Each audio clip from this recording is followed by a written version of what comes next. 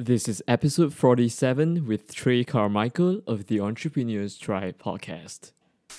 We interview some of the most purpose driven minds in business and entrepreneurship on how to maintain success and take it to the next level. We break down all of the myths, legends, stories, struggles, and insights behind what it takes to be a part of this amazing tribe of entrepreneurs with all that freedom, power, wealth, abundance, and love. I'm your host, Joe Long, and welcome to the show.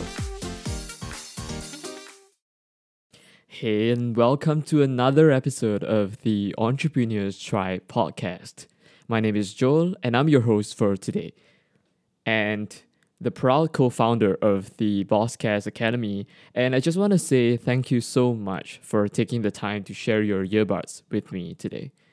Today's guest is Trey Carmichael, and he is the young business consultant and CEO of Carmichael Business Solutions and Limitless Wear that has been doing business in some way, shape, or form since he was a kid. From hustling kids in the hallway with candy to even eventually starting a nonprofit and then later selling drugs in high school. Trey has been working with business owners since he was just 18 years old. And he has been labeled as the 22-year-old systems genius, the Swami of systems, the connector, and the link by business owners and show hosts around the world. He is also the host of the Virtually Limitless podcast, where he interviews impact driven entrepreneurs and industry experts, along with Andrea Adams Miller, the CEO of the Red Carpet Connection, and Justin Mather, an unstoppable high performance and accountability coach for entrepreneurial leaders. So today, I managed to get Trey on the show, and we talked a lot about his journey, how he went from being essentially an employee and working for someone else to becoming a solopreneur, working for himself, and then eventually building a business of his own and calling himself a business owner, where he has a team now, he delegates stuff, and he gets to free up a lot more time and have a lot more freedom and passion to do what he loves. In this interview, Trey shares about his 7 pillars of business and how he designs systems in a business, how he helps other business owners to streamline and optimize their businesses through these 7 pillars as well. He talks about a short term versus long term, how to brand, how to position yourself, what are the benefits of actually being on shows, being on podcasts, hosting a podcast for yourself as well, and also how he sets up Facebook groups. So I think you're gonna really enjoy it. So that's enough from me. Let's jump into the show. Hey Trey, how's it going? Going good, brother. Thanks for having me on. Yeah, thank you for agreeing to be on the show as well. So just to give the listeners a bit of overview and background about what you do, share a bit about yourself. Absolutely, man. I always like to say that I'm a crazy, passionate life changer that gives anyone and everyone the space they need to grow. I play outsource COO to impact-driven entrepreneurs. I own a marketing agency. We do software development. Pretty much anything that your online business needs to grow, that's what we help with. And I just love helping people get to that next level, whatever that is for them, man. And how did you start this to begin with? It's Like where did you come from? It's actually kind of interesting, man. I'm not like most stories. Like I'm not the clean cut entrepreneur that most people see or I guess imagine. I actually came from a place where about 3-4 years ago, I was addicted to drugs. I was depressed. I was suicidal. I was dealing drugs. And I really thought that either I was going to kill myself, the drugs were going to kill me, or someone else was going to kill me. And one of my very good friends, Kyler Gifford, he gave me the opportunity. He came to me actually, and he said, like, what are you doing?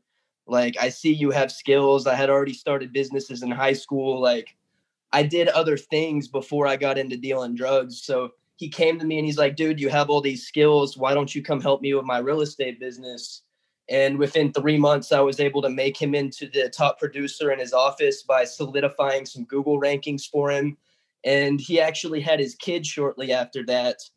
And I got really passionate about it because when he had his kid, thanks to getting those Google rankings, which was organic, he was able to kind of step back and his business didn't die at all. He just got the leads passively and was able to fulfill them, but focus on his kid for those first months and that first like year after the kid was born. So I realized I could help people and it became my passion and I started getting sober and that's how I got into marketing, man. What was the kind of paradigm shifts that happened when you began to realize that you could be living a completely different life altogether? I mean, was it a gradual thing? Was it like a sudden moment where you just realized? So it was kind of a mixture of both. Like I wanted to do something else for a long time. I wanted out of that lifestyle, but like I didn't really it got to the point where sadly I didn't really think that I could until something external in this situation being Kyler was willing to mentor me. And then shortly after that, I found another mentor, Lisa McClanahan, and she's actually the one that helped me craft my defining statement and my core values, which my defining statement was I'm a crazy passionate life changer that gives anyone and everyone the space that they need to grow. And then my main two core values are expanding our ripple by building your legacy. And those things kind of became my defining factors. And I was able to latch on to those and have the mentors and really just see what helping people get their businesses right was able to do and made me feel better. It became my purpose, to be honest. So it was kind of gradual, but it also happened very suddenly. I'm trying to empathize with people who are in that spot. What would you say would be the most important thing you look out for in a mentor? So, because it's kind of hard to find, like, there are a lot of fake gurus out there. Let's just be honest. So, from your experience, how do you go about picking or selecting a mentor? Or does it happen the other way around where, like, someone graced you with what they know or the gifts? It's kind of interesting because it's definitely a little bit of both, man. Because like the best mentors, they're just gonna find you. It's gonna happen. I I don't really know how it happens. I've just learned to kind of trust the universe when they put a mentor in front of you. Absorb what you can. Like don't take it for granted. But the biggest thing that I look for in my mentors is I like to learn from people who not only have what I want to have, but have been where I've been and understand the lows that I've felt because they can give me the actual advice that I need because they've been in my shoes at that point. And for the people you currently help in your business, you act as a mentor or a guide to them as well. Um, so could you talk to us about that journey? For example, from where you first started working for someone else and then gradually transitioning into becoming a business owner for yourself. Yeah, absolutely, man. I worked every job. I worked every job in the book. I've worked for Dish Network. I've been a salesperson. I worked in food. I worked retail. And I really just realized like I didn't enjoy having a boss. And it also kind of got me in trouble when I was growing up. Like I was always trying to find ways to make money on my own. I didn't want to be at school. And that's kind of where it all came from, I guess. I just never wanted to have my own boss. What kept you going through switching different jobs, instead of actually deciding to make that leap and then, becoming the quote unquote entrepreneur? So for the longest time it was confidence, man. And I think that's the biggest thing for everybody. I put a lot of mental barriers on myself. I was like, man, I'm just like, at the time, it was like, man, I'm just a depressed drug addict. Like, who's going to actually, like, what am I supposed to actually do with my life right now? Like, so I just went from job to job and did what I needed to do. And frankly, until I got some purpose in my life, I didn't really do much of anything that was efficient for myself. I'm not going to lie to you, bro. You have 7 core pillars of business. that you frequently talk about. Could you share with the audience what that is about and how that aligns to, for example, defining what your purpose is? Because I feel honestly it's very important to have a purpose. Otherwise, you're just like a boat sailing in the middle of the sea and aimlessly, and there isn't any very fulfilling drive or kind of mission or purpose towards something larger. So could you talk to us about that and those seven pillars? 100%. So the seven pillars of every business all comes down to marketing, sales, fulfillment, retention, finance, human resources and company culture, and then finally legal. And the most important thing to get down at first is the marketing, sales, fulfillment, and retention. If you don't have clear core values, if you don't know who you are, if you don't know what you're trying to accomplish, then you're never going to get your messaging right. Your marketing's never going to be right, and nobody's ever going to buy your stuff. So that's really the first thing that you have to figure out is who you are and how you're going to operate. And then once you have those things, you can break your business down to those seven pillars and start thinking, okay, what tasks need to be done under each one of these pillars in my business so that I know nothing slips through the cracks. I'm going to document some SOPs for those tasks, and then you can organize those in the roles. And now you have a business that's actually organized from day one, when all you had to look at was seven pillars and figure out who you are and how you do what you do. And it sounds incredibly simple, just figuring out who you are. But I think, speaking from personal experience, it's quite difficult to reshape an identity, especially something with which, for example, I've held on to for a very very long time. Um, how do you walk people through that process and getting clarity? How do I walk them through the process of getting clarity? Honestly, I ask them questions, and a lot of people are resistant at first, but usually whatever comes up first when you ask somebody what they want to do is what they actually want to do.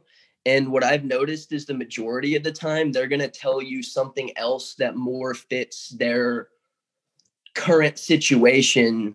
And so I just have to dig a little bit more. I have to be like, is that really what you want to do? Like, you talk about all this other stuff. Like, it has to, they have to really come up with that on their own. You can't guide somebody to an identity, but you can poke and prod and ask questions that make them think about it in a little bit of a broader manner.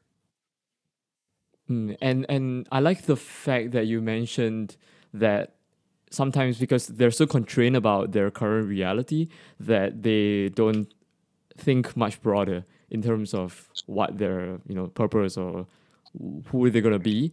How quickly, from your experience, could that happen? Because at least for you, like just 3 years ago, which is a short amount of time, you were in a completely different place. But right now, you're running your own business. And I think like people overestimate what they can do in the short term, but then they underestimate what they can do in the long term. So, what are your thoughts on that? So when it comes to shifting your mindset and just the way you think, like, that shifts, like, when it comes down to it, that shift starts right now. Like, right now is the only thing you really have. Like, what do you choose to think about right now? What do you choose to put your energy to right now? And I actually have something that I always like to refer to. I believe it was on Jim Quick's show, but it's called Crushing Ants, and ants stands for automatic negative thoughts. So, like, anytime you get an automatic negative thought, just grab it, crush it, go back to your defining statement. Just grab it, crush it, go back to your defining statement. That starts right now, and realistically, you can see a positive change tomorrow or even today if you just change the way you think and start talking to yourself a little bit different. So let's move on to, for example, someone who already runs a business, but they have been doing things for the longest times themselves. And one of those ends, like you talked about, would be that they don't want to give up control of the company, or like certain processes in the company to someone else. So they don't want to hire, they don't want to expand and build a team. They don't want to change the way they're doing things because they're comfortable. So what was your experience like, hiring and outsourcing and expanding and scaling what you were currently doing? So to be honest, I'm a little bit different from most people. I recognized very quickly what I'm good at, which is systems and connections. And I started focusing on doing that and figuring out who I could connect with to make everything else that I needed to happen. Like I had to come in contact with my partner Bryce Vance, who his specialty is the technology and the sales side. And when we joined forces, it created a monster. So honestly, I recognize my weaknesses, and like I knew like I'm not good at everything. I don't want to know everything, and I don't know everything. So I started outsourcing very quickly. I mean, honestly, within a couple months of starting my business, I had a VA that I was outsourcing tasks to, just because like I knew if I have somebody that's doing those tasks for me, I can efficiently basically clone myself and go do other things. So that's always just been what I've focused on. But I know that's very different for people, and that's why I have that's why people hire me when it comes down to it, because they're scared to let it go, and they want to make sure that the system's right so they can let it go. So I'm a little different than most people when it comes to that. Mm. But I guess the rule of thumb still is you, because you have your systems and processes down, so you're able to delegate and still keep track of staying consistent with the team member. 100%. It's all about that documentation and having a actual system in place, and that comes down to the 7 pillars. Like anytime that I anytime that I bring on a new client, like somebody comes to me and they're like, "Hey, I need to get my time back. I don't really know where to start." The first thing that we do is we go through the 7 pillars, which again, those were marketing, sales, fulfillment, retention, finance, human resources and company culture, and then legal. We list all of those things out on a whiteboard or on a Trello board, whatever we have to do, depending on if I'm with them or not. And then we list every single task that needs to happen in their business. And we create a standard operating procedure for every single one of those tasks. And then we take and start automating as much of as many of those tasks as we can. And then once we have everything automated that we can, we just pair all of those SOPs into specific roles, get those organized, and then we just start placing VAs, we start placing team members, we go find the partners that we know have the superpowers to take over those Mm. roles, whatever that looks like. And then you slowly refine it over time, right? As issues come up. 100%. Once it's documented, you can optimize it. If you never document it, you can't optimize it. And what I always like to point out to people whenever they're trying to do everything themselves is the fact that whenever you do everything yourselves, you're forced to wear all the hats. And I'm sure you've seen this with some of your people that you've worked with in the past as well. Like we generate leads, we create content, and then we focus on closing the leads that content generated. Now we're focused on fulfilling for those leads. Now we're focusing on retaining those leads. Then we're focused on whatever else on the back end. We turn around, oh shit, there's no more leads and I haven't been creating content, but oh, my clients are still happy. So now I just got to start the cycle over. And that honestly, that's the biggest cycle that most entrepreneurs get stuck in, that prevents them from becoming the CEO instead of just staying as the entrepreneur. Yeah, totally, totally.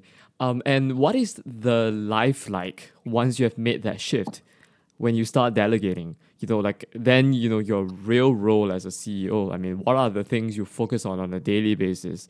I've heard like some previous guys talked about how the moment they started to outsource, they started to fulfill a more visionary role for the business and where it's headed to, because they simply have just more free space to think about what they want to do with the business. So for you, what are some of the daily things you would think about the moment you start outsourcing? So once I started outsourcing, I started putting my focus on how can I get onto other people's platforms? How can I facilitate speaking events? What can I do what can I now do in that time? And as I free up time, I'm always trying to focus more and more on being the spokesperson of my business and playing that visionary role, like you said, like where I basically just go to the team now and I'm like, hey, I want to build XYZ. Like, what's it going to take to make that happen? let's do let's start working this out with the team. I'm not the one that actually has to go in and build the funnels, start thinking about like, oh man, we got to go hire a developer, we got to do this, we got to do that, we got to find these people. Like we already have the team in place. So I just kind of go talk to them and I'm like, okay, what do we got to do to make this happen? And then like everybody has the SOPs, so they know what's coming next. Everybody's confident. Everybody knows what's up. So it gets, the biggest thing is just less stressful. You have an idea what's going on in your company at all times, and you can focus on what are we going to do to grow? What are we going to do to grab more attention? And you get to focus on more of the revenue generating activities that makes your name like expands your brand and all that fun stuff. You get to have more fun. Yeah. You get to do more stuff like this. Yeah, which is the whole point of making your own business in the first place. 100%. Like you don't want to be just stuck as an employee of your own business. It's a nightmare. 100%. I would much rather be on this podcast interview with you than thinking about software development, building a funnel, or writing an email. I can tell you that much. Oh gosh. So one of the things I know you're very passionate about and is super interesting, you got like a ton of great guests on board, is your Virtually Limitless podcast. Could you talk to us about that and how that has helped you, benefited you? I mean, the amount of like fun and awesome experiences that you have had on the show, hosting other guests. 100%, man. So it's actually really interesting, and I'm sure you've kind of experienced it like similar. Like it's whenever you have a podcast and you're able to get guests on that people already like, they already trust those people, then it makes it much easier to build your following. It makes it much easier for you to become trustworthy. And honestly, you end up getting to get some of the best coaching that you're ever possibly going to get, both during the interview and after the interview. So it's been the most valuable thing I ever did for my brand. And to be honest with you, like you heard my story, it was very, very, very hard to get people to take me seriously at first. And once they started seeing me next to all these people they trusted, they started trusting me and people started buying from me more. I didn't have to go out there and hustle and prove myself every single time. So it's a lot of the social proof part of it. But what about actually getting those people on board? Like, to actually speak to you. I think that's one of the big limiting beliefs that I've heard from people. Sometimes I really encourage them. I say like one of my friends, he was really into fashion and he wanted to interview all of the tailors, in the country. But he was worried, like he didn't want to do it because he had this big limiting belief that they didn't want to speak to him. For example, that he isn't interesting enough, etc. So for you, did you ever had that problem, or how did you work around stuff like that? Obviously, when it comes down to it, you're gonna have a much harder time getting a hold of some people. But in reality, people love talking about themselves. If you can actually get the offer in front of them, like if you can make it through the mess of their inbox, it's very unlikely they're going to say no to coming on and talking about themselves and having you make them look good instead of them trying to tell people that they're awesome. Because anybody talking about how awesome you are is always going to be more valuable than you going online and saying, hey, look at me, I'm awesome. It definitely is a limiting belief to get over. And whenever you look up to some people, like it's very easy to think, oh, like they don't have time for that. Like I'm not big enough for that. Like, why would they want to talk to me? I'm a drug addict in my old instance. But when it comes down to it, they're people too. Each one of those people has their story. And when it comes down to it, you never know how much that human on the other side of that screen is actually going to resonate with you if you just reach out and ask. Very interesting, Trey. Like, you talked about how you would receive some of the best coaching advice on those shows. How do you go about it in a natural, normal way? Like you're a normal human being, right? Like it's just, you wanted some advice on something from someone who's way more experienced than you. But at the same time, these people they have a little bit of resistance as well. Like especially if you're trying to get something from them, and they know that you're trying to get something from them, but it's not an equal deal, it's not equal trade. So in those kind of instances, how do you go about even broaching the subject of wanting their advice? It's one of those things that you kind of just have to let happen naturally. And whenever you're interviewing people, like one thing that I like to do is honestly, if I come to something in my business where I'm like, oh crap, I don't know what to do in this legal situation, or I don't know what to do in this financial situation, or oh crap, I don't really know how to hire a sales team. I just go find somebody who specializes in that. I bring them on the show. I position them as the expert, which they are, and then I pick their brain on the subject and ask them the questions that I want to know, because that's the same questions that the people watching the episode are going to want to know too. Good point. So I'm just very strategic, like who I interview. And this is also something that you can talk, like this is also a valuable topic, I guess. I'm very strategic who I interview and who I collaborate with, just because like you always want to, it's always a win-win for people to get on shows, but you always want to be growing your audience somehow. You always want to be having the social proof of being next to this person. And you always want to put yourselves in situations where you're learning things, you're spending that time doing things that's actually going to grow your business. And when they come on, they're getting earned media. That's going to grow their business too. Ask them the shit that's going to grow your business and your audience's business. Yeah, that makes sense because then you won't be wasting your time as well. I mean, both of your time are valuable. Everybody's time is valuable. The listener's time is valuable. Ask them the real questions. So, what are some of the strategic things you would think about when it comes to, positioning and branding yourself online? So when it comes to positioning and branding yourself online, like actually one of the first things that I like to do is I like to build a Facebook group or some kind of similar community where you can collect people's email address when they join. Because once they join that community, you're already positioned as the expert in there. Now you just have to move more people into there. And if you collect their email address, you can trigger a welcome sequence that, first of all, make sure that they don't forget about you, provides them more value, which builds up the law of reciprocity. Like you just send them some little bonuses, some PDFs that are valuable to your target audience, and just over deliver a little bit, build that law of reciprocity, make them like you. It builds the trust and it positions you as the expert while making sure that they don't forget about you. Because as you know, it takes like 7 to 11 times for somebody to see you to make a purchase, which granted it's 2020. I think that number is probably doubled by now with the way everything's so saturated, but that's the number it used to be at least. So that's always the first thing that I do. But once you have that community where you're already positioned as the expert and you're the guy in there, then you want to start strategically like getting on other people's shows, maybe consider forming your own show so that you can collaborate with people that they trust, maybe consider getting into some publications. If there's relevant publications in your niche that you can get into, just apply. It builds backlinks, it builds trust.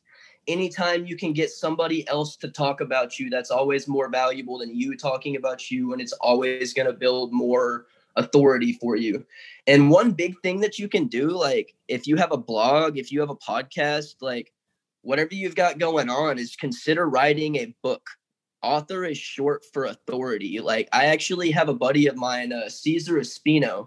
He has the You Can Overcome Anything podcast. And he actually took and turned that podcast into a book series called You Can Overcome Anything, where he publishes the stories of the people that he brings on the show. And he's become an international bestseller multiple times off that. And you better believe he's got some authority because of that. So what did he do? Like he compiled the gist and the main points of all of his guests in each episode. Yeah, he had some of the people that came on the show. After he interviewed them, if he liked them a lot, he'd invite them to contribute their story. Some of them would write it. Some of them he would transcribe the episode and edit it down to the chapter. It just kind of depended on what they what they wanted and what their situation was at the time. But it was a mixture of both. Yeah, that's very creative. And it's actually kind of funny. I'm sure you know that you can manipulate the like the iTunes charts pretty well. Like if you get your show up quickly, you put up episodes every day for a bit, you get a ton of downloads, you just push a ton of people to review it, you can manipulate yourself up to the top of the charts, at least temporarily. Yeah. And then that's a positioning point. You can say, hey, I had a ranked podcast show. Even if it's not ranked anymore, you can say it was, and then people want to get on it more. And then you can leverage that to build more momentum. And the Amazon Kindle store is kind of the same way. If you put out a book and you build a waiting list, you get your people ready to buy it, and then you submit it and you call Amazon, you can get it added to like 10 different categories. And if you do your research, you'll only have to sell 50 to 250 copies to make it a bestseller in some categories. And then now you have that authority piece forever. And I'm going to do a whole speech one day. And one of my goals in life now actually is to do a TED Talk called Smoke, Mirrors, and Money. And it's literally going to be all about how everything's just smoke and mirrors and it's false authority online. But yeah, that's how you build authority online. Just build a lot of smoke and mirrors, and consider renting an Airbnb and a Lambo for a mastermind, and you might get famous. Yeah, totally. Like I still remember the first time I found out about the Forbes list, and like the Forbes list and how it was smoke and mirrors. Like I didn't realize it before. I was so disappointed by that. It used to be one of my goals to get in the Forbes, and granted it still is, but I will never, ever, ever pay anybody money to put me in a publication. So yeah, they're going to have to write about me and I'm going to have to earn it. Yeah. It's really interesting. I found out about it when a publicist actually reached out to me. It was like, it was not for Forbes, it was for, some other news media, right? And they said like, oh, I could get you on like, 5 different, mainstream media outlets for like, I think like 20 grand or like 10 grand. I forgot the number. Oh, dude, you can do it for less. Yeah. You can get Fox, NBC, like ABC, all the basic news networks. I mean, you can go on Fiverr and you can get it as low as like $100 just to have your basic authority statement. And granted, media that you earn is always going to be more valuable because yes, those logos are valuable, and yes, sadly, it will help you sell more stuff. But if you actually earn it, it's more likely that more people are going to see the actual story instead of just seeing you use the logos because you can. Yeah, totally. Like one of the concerns people have and excuses to not do it is that you only see the fruits of your labor long term. Like it's not an immediate ROI. Like there isn't any like quantitative number you can attach to the fact that I'm simply because I've shown up on like these few interviews or shows and therefore my business grew. Like what do you have to say to that? I mean, it's like because for me, I think that if you don't do it, your competitors are doing it. 100%. The biggest thing that I would tell people that are thinking like that is to go read The Compound Effect, but the long answer is just go read The Compound Effect. You'll get a much longer, more detailed answer. But the short answer is it's the things that you do every single day.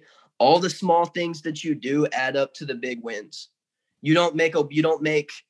I mean, they didn't build Facebook overnight. They didn't build Walmart overnight. Amazon didn't become the freaking biggest retailer in the world probably overnight. That's not how it works. It was them doing the damn thing every single day until it got to that point. Right. And The Compound Effect is a book? Yeah, it's by Darren Hardy. Okay, cool. Last but not least, how can people find out about you, your podcast, what you do, etc.? So the best ways to figure out about what I do is you can check out the Virtually Limitless podcast. If you jump on Facebook, you can join the Virtually Limitless community. And also if you go to TreyCarmichael.us, you can grab the Limitless Expansion System, which basically breaks down like my 7 pillars and long-term and short-term media and basically all the things that I wish that I had understood about running a business 3 years ago. Awesome. Thank you so much for your time, Trey. It's a pleasure to have you. Absolutely, man. It was a pleasure to have you. Or a pleasure being on your show. I hope you've enjoyed this episode. Please do take the time to to leave us a review on Spotify, Stitcher, iTunes, or wherever you are listening on, and share this with your friends. Also, at Bosscast Academy, we help solopreneurs and freelancers streamline their businesses so they can become a true business owner. Make sure to check out the description of each episode for more details on how you can reach out to the guests or myself if you want to learn more about what we do. Once again, thank you so much for tuning in. See you next time.